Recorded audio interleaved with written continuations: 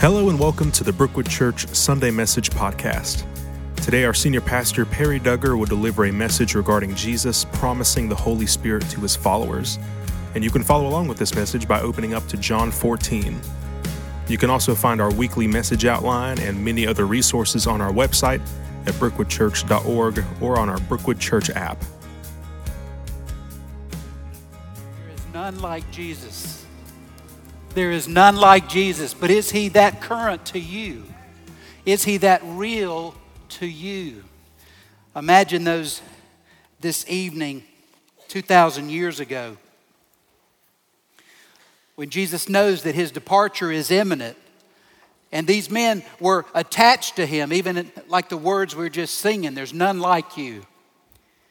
And he's trying to prepare them for his departure.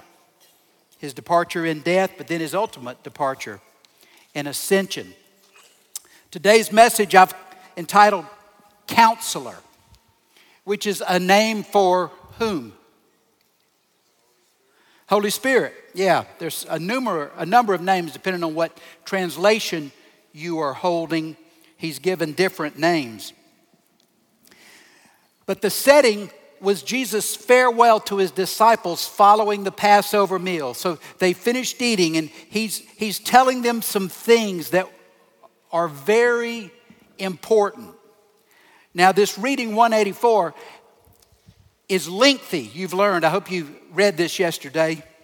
It's sent out on the app, as you know. And so he covered many, many different topics. But I will not seek to cover those same topics this morning, or you'll be here until this afternoon. So I'm going to focus only on the statements that Jesus made about the Holy Spirit.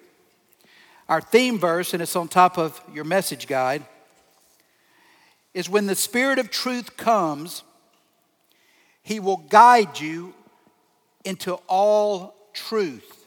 So we're going to see several characteristics of the Holy Spirit, those things that Jesus felt were most crucial that they grasped right before his arrest, his trial, and his death. The first is that the Holy Spirit remains permanently. And again, we're in reading 184, but this passage that I'm starting with is on 2:14, right under the heading, Another Counselor Promised. John 14, verse 15 is where it comes from. If you love me, you will keep my commandments. There seems a little bit of an inconsistent entrance, doesn't it, to talking about the Holy Spirit. But in fact, it's a qualifier for what he's about to say. Obedience is perhaps the clearest evidence of love. Love for Christ and the presence of saving faith. We know that in our relationships, if we're unfaithful, that's the opposite of love. So obedience, faithfulness is perhaps the clearest evidence of love. You see, people who are truly born again are transformed from being self-centered, motivated only to fulfill their own desires, into people who want primarily to please God. So as we begin, I ask these questions. Do you love Jesus? Does it show in your obedience? Because see, everything that I'll say today applies to those who are born again. There's an invitation to be born again to us all. But these instructions are for those who have been born again. So he continues at verse 16. And I also will ask the Father, and he will give you another counselor to be with you forever. Now this word counselor is translated from a Greek word, parakletos. Para, with, kletos, aid. So it's one called alongside to aid. And it's translated variously and accurately as helper, comforter, counselor, consoler, exhorter, intercessor, encourager, and even advocate, like a defense attorney, one who represents you. Now, interestingly here, the word that's translated another means another of the same kind. Because there's another word in the Greek for another that means another one of a different kind. But this word is allos, and it refers specifically to another one, a separate one, that's the same as the first. Now, the Holy Spirit is not an impersonal force or power. The Holy Spirit is a person with all the attributes of personhood, intellect, emotion, and will. The Holy Spirit is God. See, we worship a Godhead composed of three individual persons. All equal, all individual. They're individual, but they're inseparable. And they fulfill different functions. The Holy Spirit is the third person of the Trinity who is equal to the Father and the Son. Now, Jesus promised that he would send another helper exactly like himself. A person who could adequately take his place, who could empower his work, who could guide his followers, but who could also express his presence to those who receive him. I was thinking about it as the choir sang. You know, if we know Christ, he is immanent, he is with us, he is present, right? How can a man who lived 2,000 years ago be so present today? Only by the Spirit of God. Now, Jesus knew his departure was imminent. He would be crucified the very next morning at dawn. But his replacement, you see, would be with them forever. He would never leave. And he continues at verse 17, the first part. He is the Spirit of the truth, whom the world is unable to receive because it doesn't see him or know him. Unbelievers would not recognize him. They would deny his presence. They would dispute his work as being from God. We know people like that. They don't see God at work in anything. Don't you know anyone like that? And you scratch your head and go, how can this be? Because it's eyes of faith that enable us to recognize God at work. He continues in verse 17, but you do know him because he remains with you and will be in you. Now, these disciples certainly recognized the Spirit's work within them. They had been born again by faith. Was David and Moses and Abraham, were those guys born again? Come on. They were? How? Okay, but what's the instrument? What was the instrument? Not faith. Faith means dependence. Who was the instrument of their salvation? The Holy Spirit. Holy Spirit's found throughout the Old Testament, but he operates differently than he does in the New. And that's the point Jesus is making. The Holy Spirit's always been present. Anyone that had faith, it meant they had dependence on God, but they were regenerated, which means they could live forever which means they could communicate with God only by the Holy Spirit. You see that? Didn't function differently. The Holy Spirit functioned in virtually every way in the Old Testament as he did in the New. These disciples had been regenerated. I don't know, I can't name every one of them, certainly not Judas, but the others. And they certainly had witnessed the power of the Spirit. See, Jesus performed miracles by the power of the Spirit. The disciples performed miracles by the power of the Spirit. Did you know that?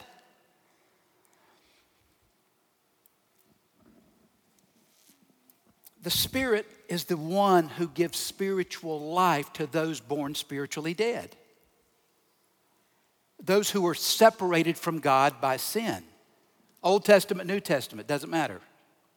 Same thing.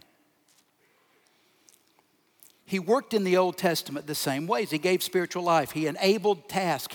He empowered for service. See, we see him coming on someone to give them an ability. He gave Saul the ability to lead. But the Spirit was taken from Saul. In January, I'm going to start teaching us through the life of Samuel, and we'll see that up close. So the Spirit was with the disciples. They saw him at work. But the nature of their relationship with him was about to change dramatically. Following Jesus' death, then his resurrection, but really following his ascension, which means the return to the Father. Now I want you to get in this. They've been with him for 3 years. He is the most important, most significant person in their lives. They've been looking to him for direction, for instruction, for advice. He determined where they would go next, what they would do next. And he's about to be gone. You feeling this? That's what they were feeling. Now the Holy Spirit came when? Pentecost, 40 days later. You see it in Acts chapter 2. But the Spirit had been there before, you see, because remember, the Spirit appearing at Pentecost is a fulfillment of Joel 2. And the Holy Spirit would permanently, it looked like tongues of fire, remember, landing on people. Worse than being tased. I mean, it was, maybe not as painful, but certainly more animating. And he would personally and permanently indwell every believer. That's why you can't lose your salvation. Because if you've ever been born again, you've been inhabited by one who will never leave. But unlike your mother-in-law, this is one you never want to leave. Father, you can say father-in-law. He would remain within. He would never leave. Romans 8:9. If you don't have the Spirit, you aren't born again. You don't belong to Christ if you don't possess the Spirit. Everybody clear on this? Let me see your hands. Are y'all clear on this point? There's not a more significant point than this. Because otherwise we reduce the good news to you agreeing with some facts. That's not what we're talking about. Biblical salvation is about the Spirit of God animating you. Not about you merely embracing some facts, okay? So have you received the Holy Spirit? And it's okay to say, I don't know. And some of us, our prayer today, and maybe you can ignore me and pray throughout the rest of the service, say, God, show me if you're inhabiting me. Let me discern your presence. Because that is your confirmation of salvation. The Spirit of God within.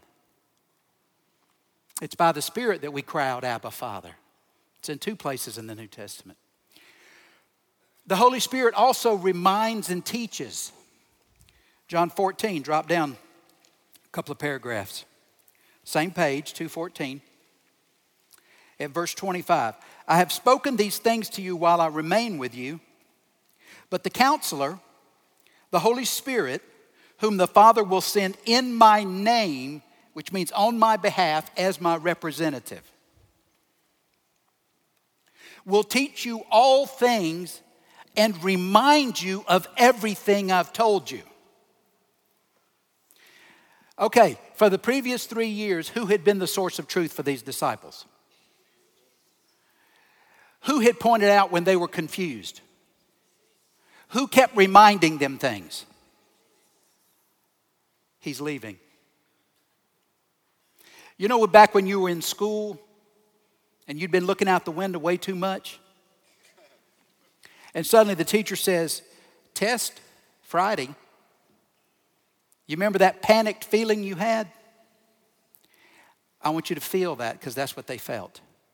I'm leaving. But he would leave another who would become the source of truth. And again, please, I'm going to keep saying this. Spiritual truth, the truth that changes your life, is not learned intellectually. It is revealed by the Spirit.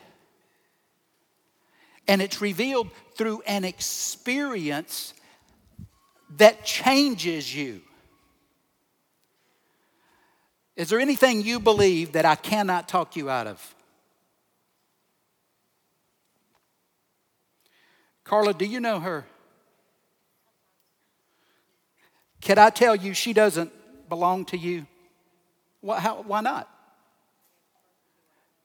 You birthed her, didn't you? You fed her, you diapered her, you changed her. Now she's a lovely adult now. But I can't talk you out of what you have experienced, right? She can move to the other side of the country, and we hope not. But I cannot convince you she's not connected to you. That's when you know something to the degree that it's not intellectual, it's experiential. You don't have it, it has you. It can't be denied. Randy, you know that woman beside you? I don't think you ever met her. That's knowing Christ. No one can talk you out of it. You understand? Not threat, not persecution, not mistreatment, not some pseudo-intellectual argument, not some argument about the creation of the world. Nothing can talk you out of this personal, intimate awareness that you have experienced. You feeling that?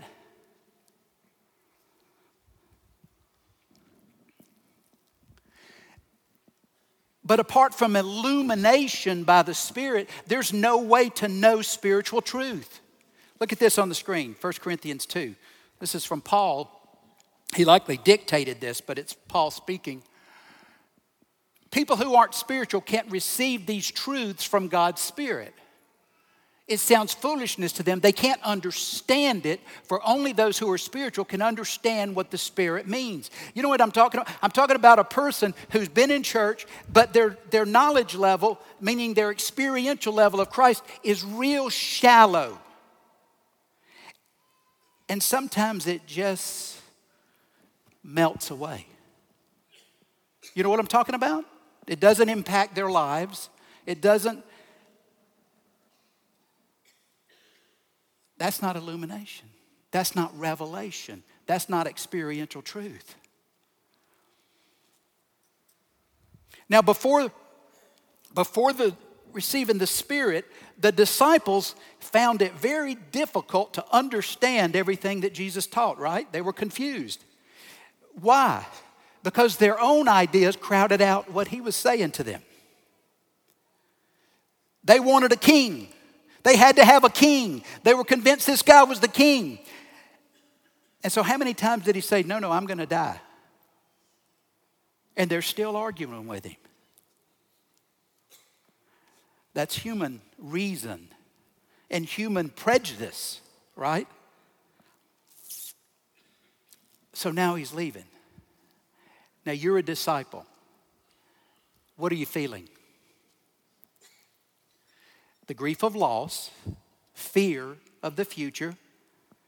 What about panic about whether you remember everything he taught you? Because think about it, this guy's been going on and on and on for 3 years. You said, well, that's disrespectful. No, he was a man to them. You see what I'm saying? You know how you sit in those meetings with your bosses and you're only looking like you're paying attention. You're tired from the night before, your mind's asleep, you're sort of looking out the window. You may have your phone on under the desk. Well, they didn't have phones, but they were distracted. Sometimes they were tired. They slept outside. I didn't get a good sleep last night, you know. Goodness, I had my head on a rock all night, Jesus. I can't listen to all this stuff you're saying.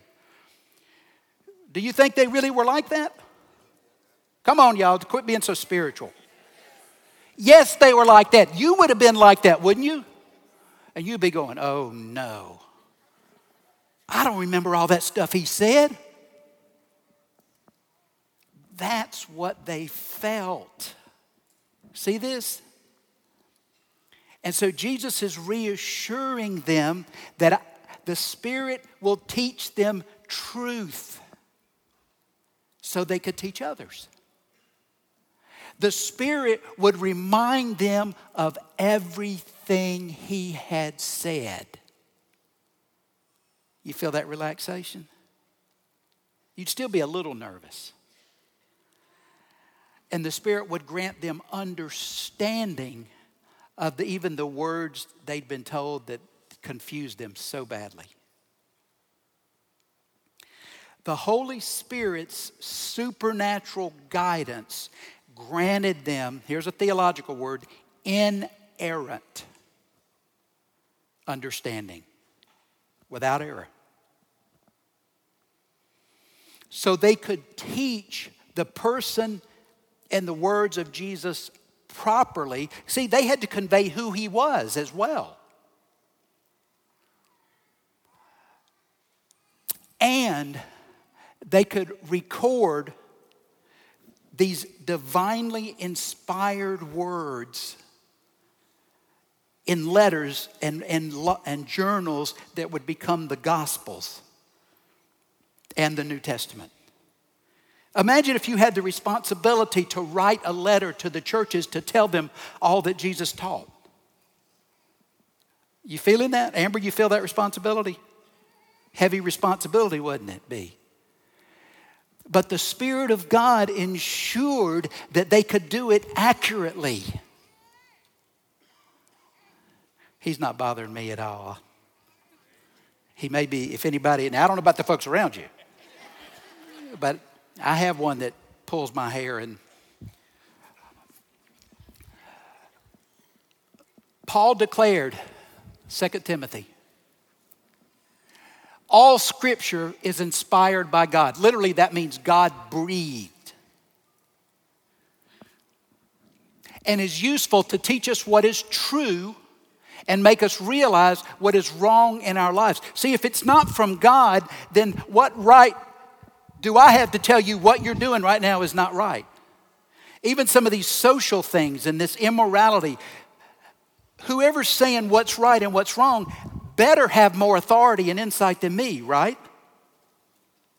That's where churches make a mistake and pastors make a mistake when they start giving out their list of rules.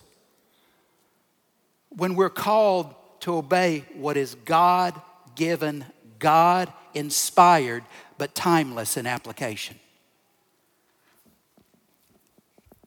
It corrects us when we're wrong. It teaches us to do what is right. See, the Holy Spirit inspired the very words of Scripture, not just the thoughts. But were they in English? What language were they in? Come on, y'all, it's almost 10 o'clock. Well, it's not yet, y'all will leave. What languages were they in? Greek, Hebrew, and Akkadian.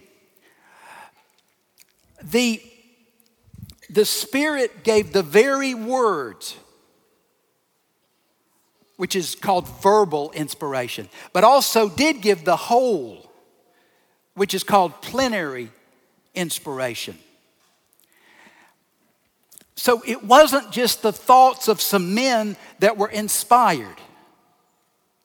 The Bible's not the wisdom of men. The Bible is the words of God. Now, we have English translations, so sometimes there's inexact in a few areas. There's some debate about exactly what the Hebrew and Greek meant, but it's only in a very few instances and not about any significant theological matter. 1 Corinthians 2:13, Paul affirms this. When we tell you these things, we don't use words that come from human wisdom, in other words, from myself. Instead, we speak words given to us by the Spirit, using the Spirit's words to explain spiritual truths.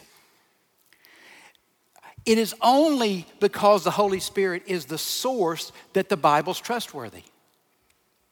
It's only because the Holy Spirit is the source that it can be authoritative over faith, what constitutes saving faith, and life. How should you live? And the Bible's not out of date because it was authored by an eternal person. He's not surprised by our culture.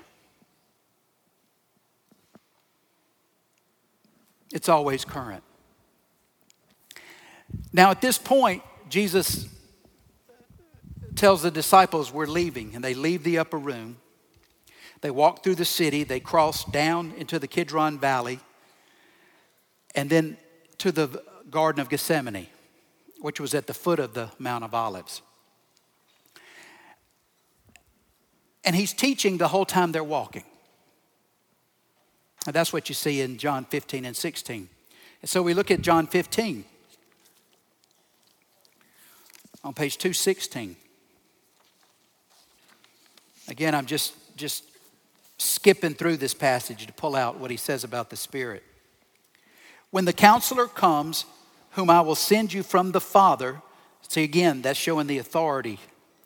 The Spirit of truth who proceeds from the Father will testify about me.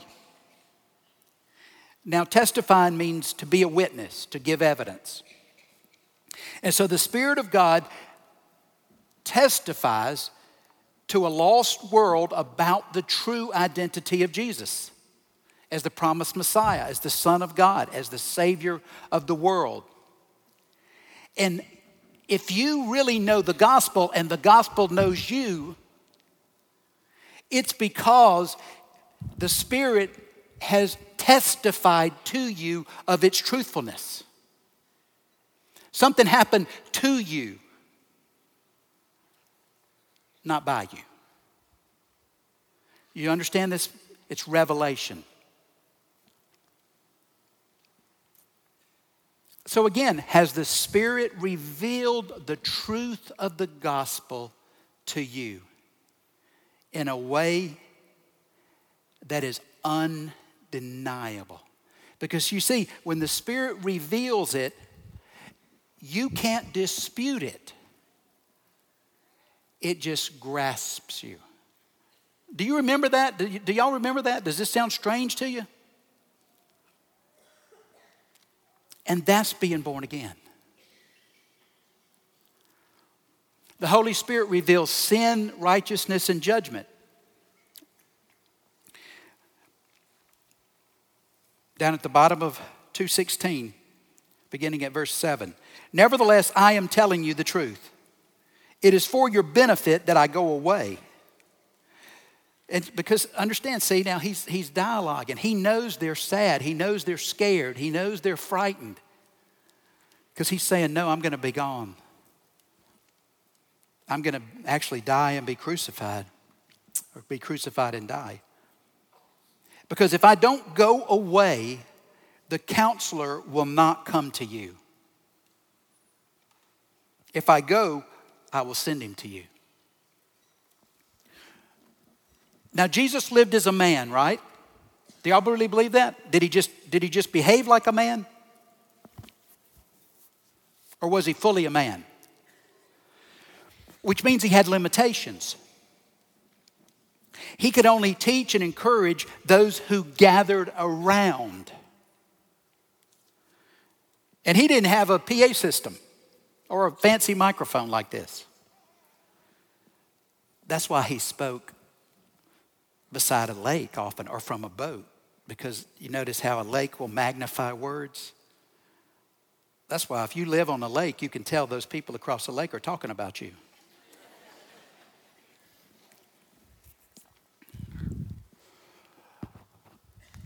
But the Holy Spirit, who's called the Spirit of Christ, because remember, he's he's another but the same. Romans 8:9, 1 Peter 1:11, would live inside each believer. And thereby enable us to stay in constant contact with Jesus Christ. You know what I'm talking about? Have you noticed he's always there? You turn your attention, he's there. You have a conversation, you can hear him, can't you? He'll speak back to you. Takes some practice to recognize his voice. I'm not saying that that's, always simple. You can have a lot of things crowding your mind. But it makes Jesus always present within you. That's how he's not some dusty old guy from a book who lived 2,000 years ago and you don't really have anything to do with him. It's not what we're talking about at all. The Spirit secures and the Spirit guides our relationship with God. The Spirit within us conforms our character. The Spirit within you changes you into a reflection of Jesus by maturing you spiritually. If you know Christ, if you possess the Spirit, you ought to look more like Jesus today than you did a year ago. Is that right?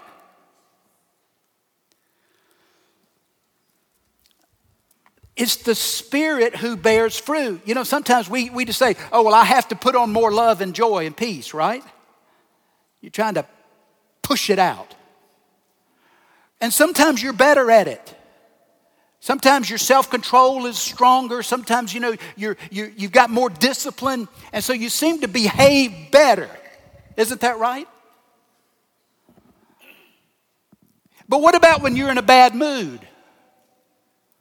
Lisa, is he ever in a bad mood? No. She said no. Maybe the Spirit's working. But see, I want you to get this difference. It's not you trying to reform yourself. That's nothing but a work.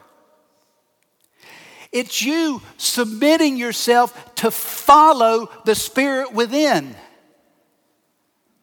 And as you walk in the Spirit, you get changed.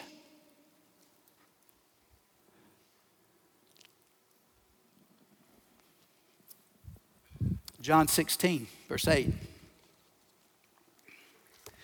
On 2:16.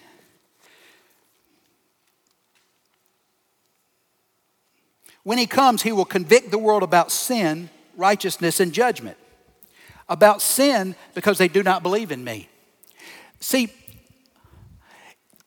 it's only the Holy Spirit that truly exposes sin in a spiritual way. Because let's be honest. We as humans are so familiar with sin, it really doesn't startle us, does it? Almost as soon as we commit it, we start with our excuses for it, or blame, or comparisons. And isn't it interesting how I compare my best with your worst? So we're always doing this justification thing. And only the Spirit of God can cut through it. We minimize the presence and the effect of sin. Because we're always immersed in it. It's not your conscience. Your conscience can be seared. You know that, don't you? People who are doing terrible things and saying they're right. and they're just. Immoral things, dishonest things. But here's the thing, a fish does not know he's wet. Because he's so immersed in water, he doesn't know anything else. And you can live in a way that you are so immersed in the presence of sin, you cannot discern it. You know what I'm talking about? Does this sound strange to you? When that guy looks at you in the face and you know he's lying, sometimes he really doesn't know he's lying.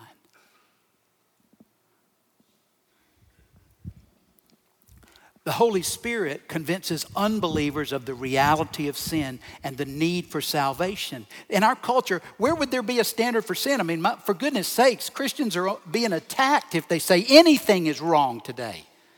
Is that true? So we're all in despair, right? No, because the Spirit of God has always been, is today, and will always be the exposer of sin. Not us. Doesn't mean there isn't a call to confront, because there is. But it's the Spirit of God that changes minds. And He shows us our need for repentance as well. Because, we can do a lot of justification too, can't we? Verse 10 on the next page. The Spirit also convicts the world about righteousness, because I am going to the Father, and you will no longer see me. See, the Spirit convinces people of the perfect righteousness of Jesus. If I ask you, was Jesus righteous, you're convinced of it. There may be some exceptions in this room. But if you've experienced Christ, part of what the Spirit does is He says, that's who this, I'm going to tell you who this man truly is and was on earth. You see my point? None of you are arguing with me that Jesus was perfect, was sinless. When somebody starts arguing from that perspective, it shows that they're likely lacking what? What? Spirit. The Spirit. And when we see, though, the perfect righteousness of Christ, it contrasts with human sin, and it shows us the impossibility of being saved. See, as long as I'm making the judgments, I think I'm not so bad. In fact, I'm better than a whole lot of y'all. So maybe I get in because I'm ahead of some of you in line. No. None righteous, no, not one. Because the comparison, I don't get to compare with you. You don't get to compare with me. We compare with Christ. Because the Spirit shows us Christ. And the supreme example of Jesus' righteousness is He was accepted into the Father's presence on His own merits. No one died for Him. He died for you. Verse 11. He also convicts the world, the Spirit convicts the world about judgment, because the ruler of this world has been judged. And again, he's going to show us Satan has been defeated. He was defeated at the cross, Hebrews 2:14, 1 John 3:8. His final sentence has not been carried out, and he's alive and well in this world. Do I have to convince you of that? But he will be judged eternally and imprisoned. Revelation 20:10. But what he's saying there is, if we embrace this world, which is ruled over by Satan, then we're likely headed in the same destination he's headed for.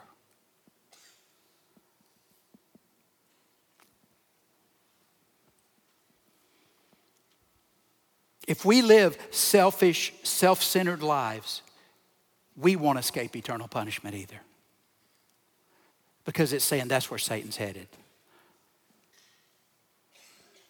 Have you experienced, and are you experiencing today, the convicting work of the Spirit? The Holy Spirit also reveals what He hears. Verse 13, first part. When the Spirit of truth comes, He will guide you into all truth. Again, this is so important. Remember, He's reassuring these men. And so he's referring to the Spirit's supernatural guidance into the truth of Jesus' person and teaching. They're nervous. You get this? They're fearful. They're anxious. But they're going to be the authorities on what faith is when he's gone. That's what you ought to be feeling right now.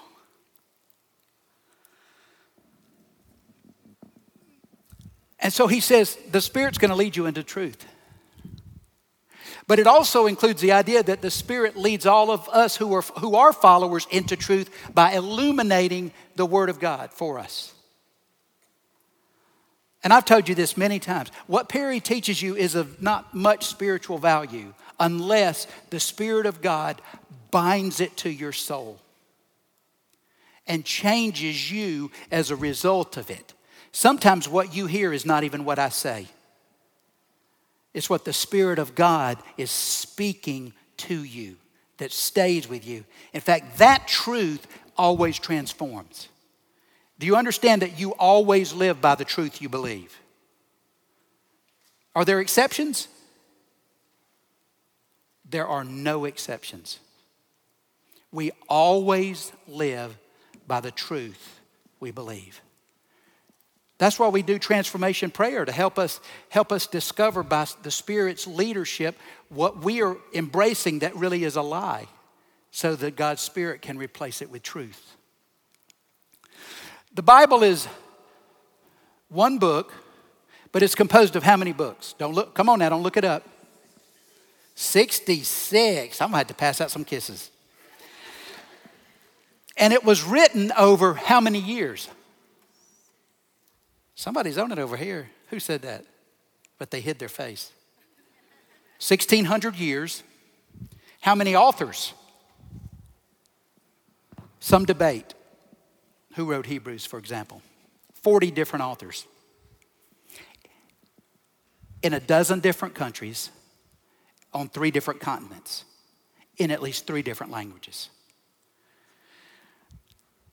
But get this, and they didn't have a Bible to consult when they were writing. That's not a small factor. Cultic teaching was written by one man. The Bible was written by 40 over 1,600 years in 66 different books. Really more than that, or less, because 1st and 2nd Samuel were actually one book, and today they're 2. And they didn't have a reference to go by except the Spirit of God within them. See, if I copy something out of the Bible, you're not impressed by that I'm consistent with it. No Bible. In fact, the Old Testament wasn't compiled until 90 AD. Despite all the differences among the writers, the Bible contains one unified theme without contradiction in the content. It's because the Holy Spirit reported only what he heard from the Father. If the Father's the source of all truth, then the Father, the Son, and the Holy Spirit are all going to be saying the same thing. But you two don't even say the same thing. But the Spirit of God always and only said the same thing. Continue in verse 13. For he will not speak on his own, but he will speak whatever he hears. He will also declare to you what is to come. So he tells the future as well. He acts in harmony with the Father. His leading is consistent with God's will and God's way and God's purpose. He will glorify me because he will take what is mine and declare it to you.